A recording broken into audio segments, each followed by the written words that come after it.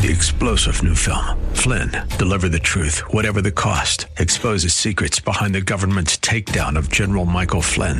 Flynn knew what the intel world had been up to. He ordered the first audit of the use of contractors. This set off alarm bells. He told the truth. He was the most dangerous person for Donald Trump to hire. They had to get rid of Flynn. Flynn, deliver the truth, whatever the cost. Available now. Watch it today. Go to salemnow.com. salemnow.com. When we think of redemption, we think of the cross. We think of the mock trial of Jesus, his death, his burial. And it's rather gruesome. But there is a romance to it, which we'll see next.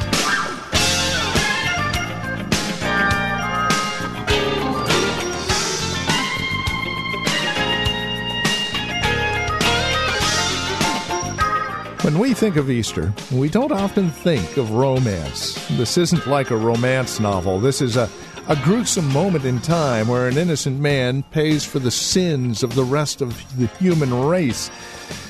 Where's the romance in all of that? But if you go back to the book of Ruth, you find a marvelous illustration of this romance of redemption. And that's what we're doing here on Truth for Today with Pastor Phil Howard from Valley Bible Church in Hercules. Won't you join us with today's broadcast of Truth for Today? Once again, here's Pastor Phil Howard. When you read Luke 24, on the Emmaus Road, he began with the law, with Moses and the prophets, to show everything that spoke of the Redeemer that was in their midst. As you read the Old Testament story, it's not just a story, it's a storyline how God is going to bring a Redeemer to the human family, and everything in the Old Testament happens to be signposts. This is what it will look like. This is how he'll act. This is what will be accomplished. And so you keep looking for Christ. And so we're going to do three things here. We're going to look at the story, which is magnificent, and I call this chapter The Romance of Redemption, because it's a love story that is so beyond all of Hollywood and all of its get in bed the first night stuff. This is a marvelous story. Here's a widow, a Gentile, poor, stripped, facing starvation, facing perpetual poverty, and who knows what is going to happen to her besides her mother-in-law. She's really become the breadwinner for the family. But she's got the social, racial stigma. She is a Moabite. She is a hated enemy of Israel. But she just happened to glean in the field of a man that was noble of character. And finds out, and Naomi tells her, he happens to be a kinsman. Now, let's qualify that. When you read that word kinsman in the book of Ruth, 23 times it's used. Goel is the Hebrew word. 23 times. And this was the significance. According to Leviticus 25, if a family member lost their property due to poverty, and you find in chapter 4 that Naomi had already sold off their property. They had no property. They were just squatters wherever they were staying because of their poverty. That according to Leviticus 25, a kinsman could go and redeem that property. They could buy it back, and they were told to do it so that it stayed in the family line. They didn't want that property going. You know, when God allotted all the land, he didn't want Simeon to get more of the land than, let's say, Manasseh. He said, no matter, keep the land in the family it was originally given to. So a redeemer could buy back the land. Second of all, if you fell into hard times and had poverty, the kinsman that was to be a redeemer was to be your cover, was to supply your needs. According to Leviticus 25, if somebody killed a family member, a kinsman redeemer, it was his responsibility to go and see that that man was killed. He was not considered a killer or a murderer. He was considered a kinsman redeemer that could see justice was meted out fairly. Leviticus 25. And then there's another twist in all of it. Deuteronomy 25 said, if a Jewish woman's husband died, and she was a widow, and there were no children born to her, the next of kin who was not married, whether that was a brother-in-law, an uncle, a cousin, it went right down the line, he was to marry that woman and raise up children, and the child that would be born would be in memory of the deceased husband, because God did not want family names to die out of Israel. He wanted to keep that family posterity going. But the Redeemer didn't have to do it. And if he was not willing to do it, in front of all the elders, the widow was able to take the sandal off his foot and spit in his face, because he did not perpetuate the family name. So you never knew if the man around you that was a kinsman would be willing to be a husband. And this is the background when we come to Ruth. I've been told by Naomi, I have hope that this kind man will redeem. And look at the narrative. Naomi instructs this Moabite girl, this convert to Judaism. Go and look up this guy named Boaz. He's our relative. He's a man that could redeem us. He could buy back our property. He might even marry you. That would really be a bonus. He'll be at the threshold tonight, taking care of the grain. I want you to go there. I want you to put on your Chanel Bethlehem best perfume. Remember, she's a poor widow, so she had no fancy garments. When it says she dressed up, she didn't have much. She just had a cloak. She's a poor girl. She's in hard times. She could smell good, but she couldn't look good. I believe she must have been a beautiful woman. She's still young. And so she goes down to the threshing floor, and she meets this man, startles him. He had eaten. He'd worked all day, and he was in a good state of mind. I don't think he was drunk, but he had worked hard. The harvest is coming in. He's in a happy condition. And so he goes to sleep. And in those days, they would sleep right at the threshing floor to be sure nobody stole the goods. And many times he'd have his servants around. They'd all be laying around there as a whole to protect the harvest. Didn't want to be raided. And if you read the book of Judges, different people were raiding them all the time. So he's sleeping, and his heart's merry, and she comes softly and uncovered his feet and lay down. Now, some scholars make this a euphemism for sex, and it's the furthest thing away from what's going on. The Hebrew Bible knows how to describe sex. We've got narratives where it's plain. But the storyteller is discreet, because it calls both Boaz and Ruth noble people. And it's the verse in Proverbs 31:10, a virtuous woman. This is a virtuous woman. And this is a virtuous man. And she's at his feet. She's not in his bed. There's nothing here. But at the same time, why would she say, put your garment, watch. At midnight the man was startled and turned over, and behold, a woman lay at his feet. He said, who are you? And she answered, I am Ruth, your servant. ESV, I'm reading. Spread your wings over your servant, for you are a redeemer. Now, what does your Bible say? Because in previous sermons, I told you the Hebrew word for this is translated hem of a garment or wings.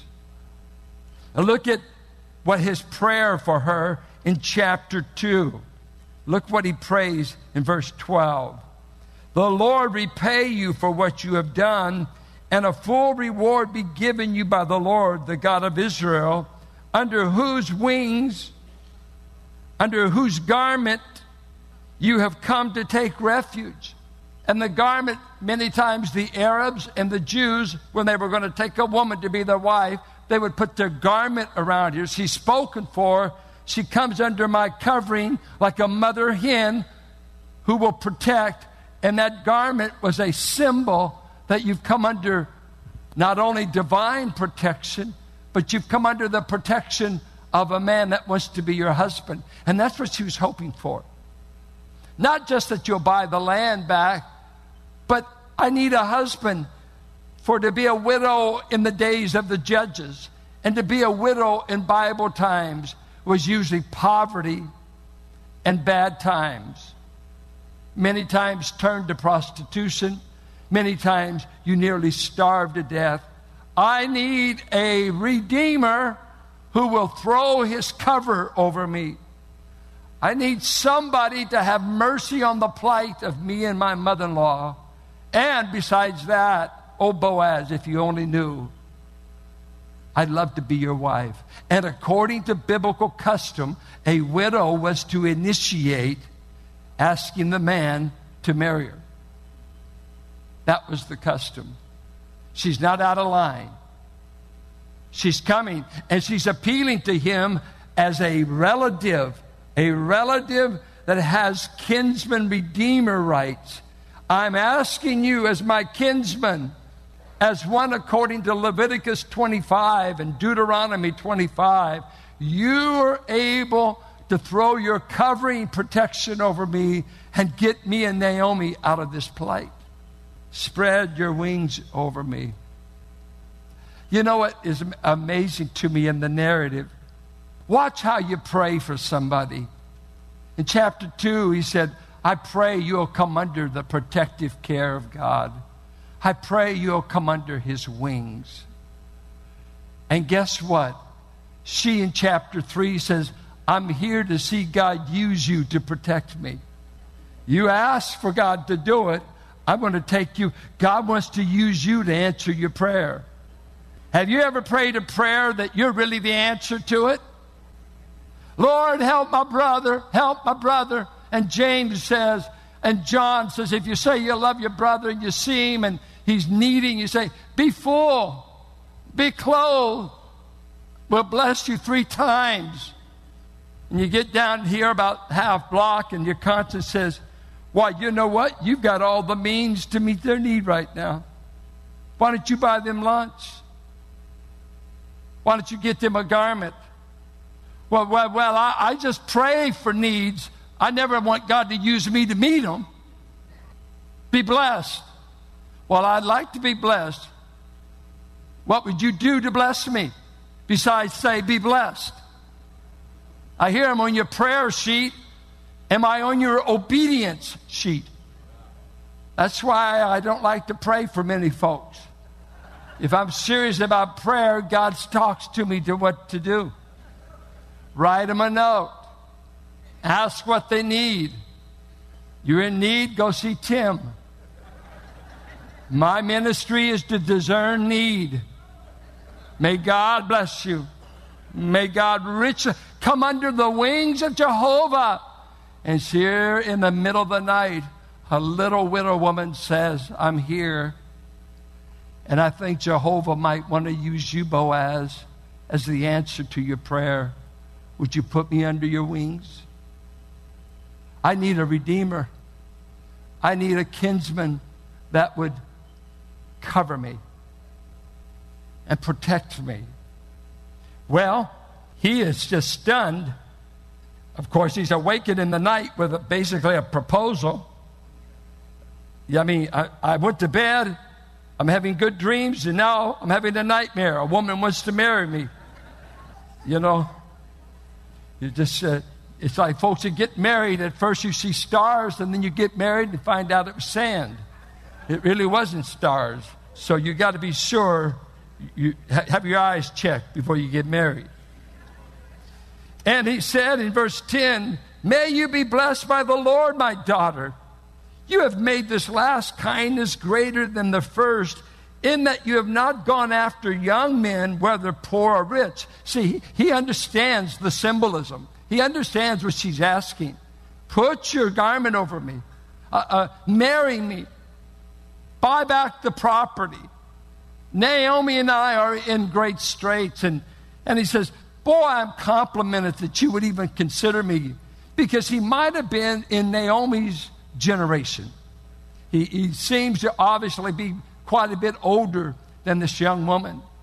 And he's complimented. He said, you've not only been good to Naomi, but now you're choosing to be good to me, a senior to you. And I never thought a young woman as pretty as you would ever want me. And he's complimented. And now my daughter says probably the age. You know what I find myself doing? It's maybe my father and some southern roots. I find myself calling young men son all the time. Son, do this. And my dad did that all the time. Southern people do that. Son. Now, I don't do that with daughters too much because I've got them. But son, do this. And it's dearly beloved. It's a term of endearment. And he's saying, daughter, do not fear. I will do for you all that you ask. For all my fellow townsmen know that you are a worthy, Proverbs 31:10 woman. And now it is true that I am a redeemer. You see there? It's not, I'm just a man that can get married. I'm a redeemer man. I'm a family member that's able to redeem. That's what she's, hear me women, hear me men. It is all important at whose feet you go lie down before.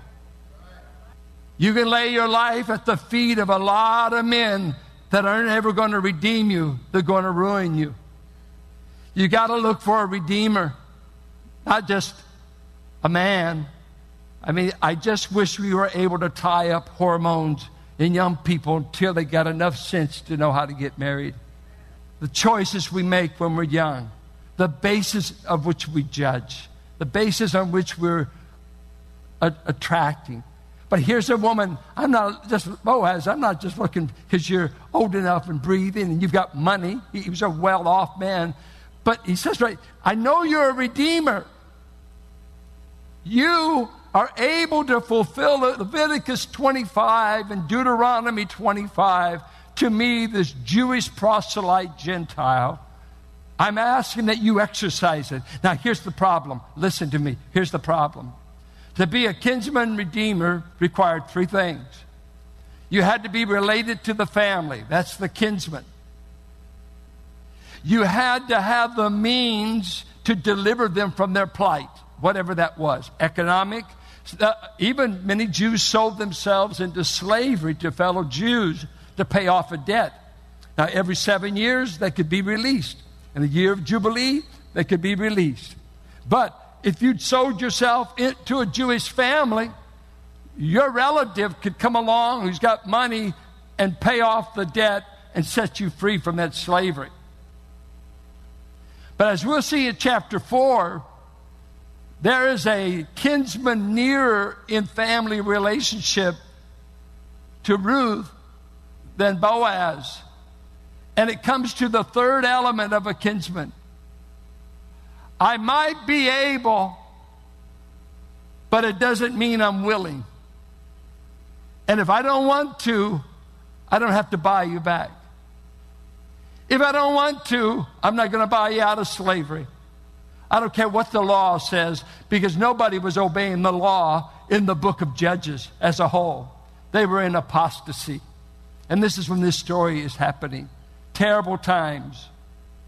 Do you suppose? It's amazing that Boaz is the kind of man he is in the day he lived. But here was the issue. I've got kin folks that's got the money to get me out of trouble. But my problem is, can I find anyone willing to get involved with me, a widow woman?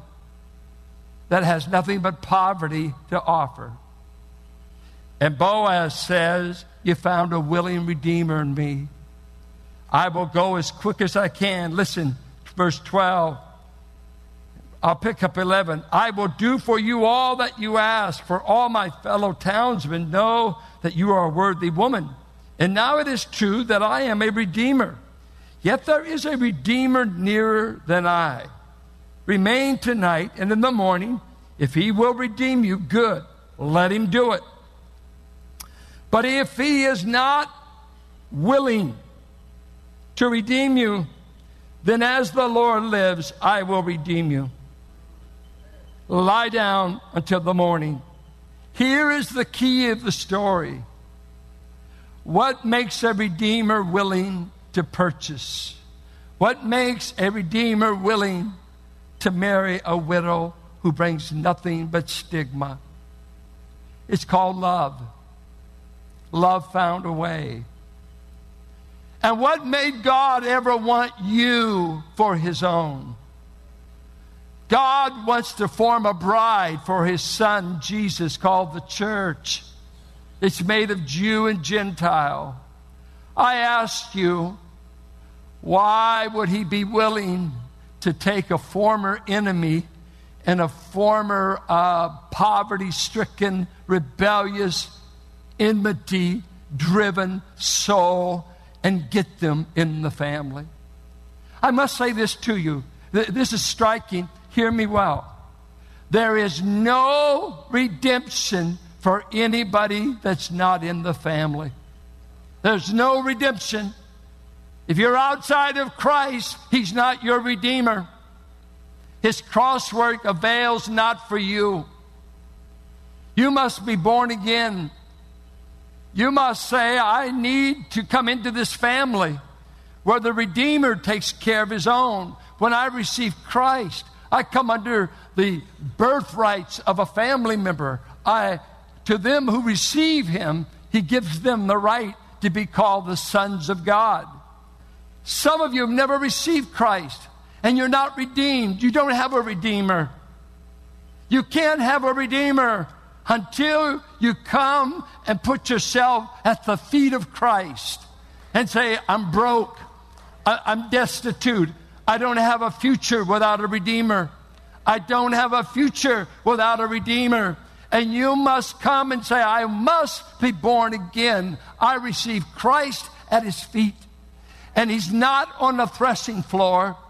He spent 6 hours on a cross, 3 days in a tomb, and 2,000 years on a throne. You must put yourself at his feet. It's your only hope. You got to get in the family, and then you've got a redeemer. Outside of Christ, there is no redemption. I don't care how much religion you've got. I don't care how much you genuflect. I don't care how many masses you go to. And I don't care how many offerings you give or how many times you've been baptized. It's when you come in your poverty and your rags and you lay yourself at the feet of Jesus.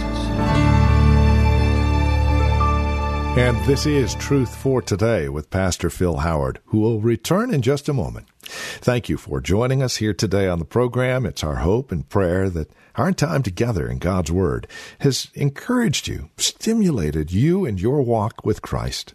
If you have questions or comments, maybe a prayer request, please take a moment and get a hold of us. Our desire is only to serve you. You can reach us at 855-833-9864. That's 855-833-9864. Or visit truthfortodayradio.org and learn more about us. Again, truthfortodayradio.org. And now to share a bit more about us, once again, Pastor Phil Howard. Thank you, Andy. I just want to tell our radio audience that we thank you for your support, your faithful comments, your notes, your financial support, that after 27 years we're making some changes in Truth for Today. We will be discontinuing our Monday through Friday broadcasts, and eventually we're going to podcasts in the month of March. And you could be looking forward to that. We will still be on Sunday mornings at 8:30. And you can still hear a weekly message there. Many of our people hear it on the way to church. So we want to just thank you. I want to thank Chuck Lottie-Baudier, Andy Froyland for his ministry and humor that's kept us awake. And we are just grateful for this opportunity. The goal was to sow the Word of God in that heart that was listening and trusting that God would give you a heart to believe and to be encouraged. But we just did not want to be stepping back without letting you know changes are coming. We believe for the good, for the better. And we hope that God's Word will still faithfully be sown in the hearts of people in the Bay Area. And so we thank you with all of our hearts for your help and your support. Thank you, Phil. Again, you can reach us, friend, at 855-833-9864 or truthfortodayradio.org. If you would like to write, the address is 1511 M. Sycamore Avenue, Suite 278, Hercules, California. 94547 is the zip code. Thank you for joining us today. Until next time, God bless. Blessed be the name of the Lord. Blessed be the name of the Lord. Blessed be the name of the Lord Most High. 3-star General Michael J. Flynn, head of the Pentagon Intelligence Agency, knew all the government's dirty secrets. He was one of the most respected generals in the military. Flynn knew what the intel world had been up to. He understood its funding. He ordered the first audit of the use of contractors. This set off alarm bells. The explosive new documentary, Flynn, Deliver the Truth, Whatever the Cost, uncovers the facts behind this scandal. Flynn told the truth. He was the most dangerous person for Donald Trump to hire. I find out the worst enemy that I'm going to face in my life is right here in America. They took my assessment and they wanted me to change it. And I was like, I'm not changing it. They had to get rid of Flynn. With in-depth interviews, archival footage, and never-before-seen personal records of the man behind the headlines. I just felt like I was drowning. Flynn, Deliver the Truth, Whatever the Cost. Available now. Watch it today. Go to salemnow.com. salemnow.com.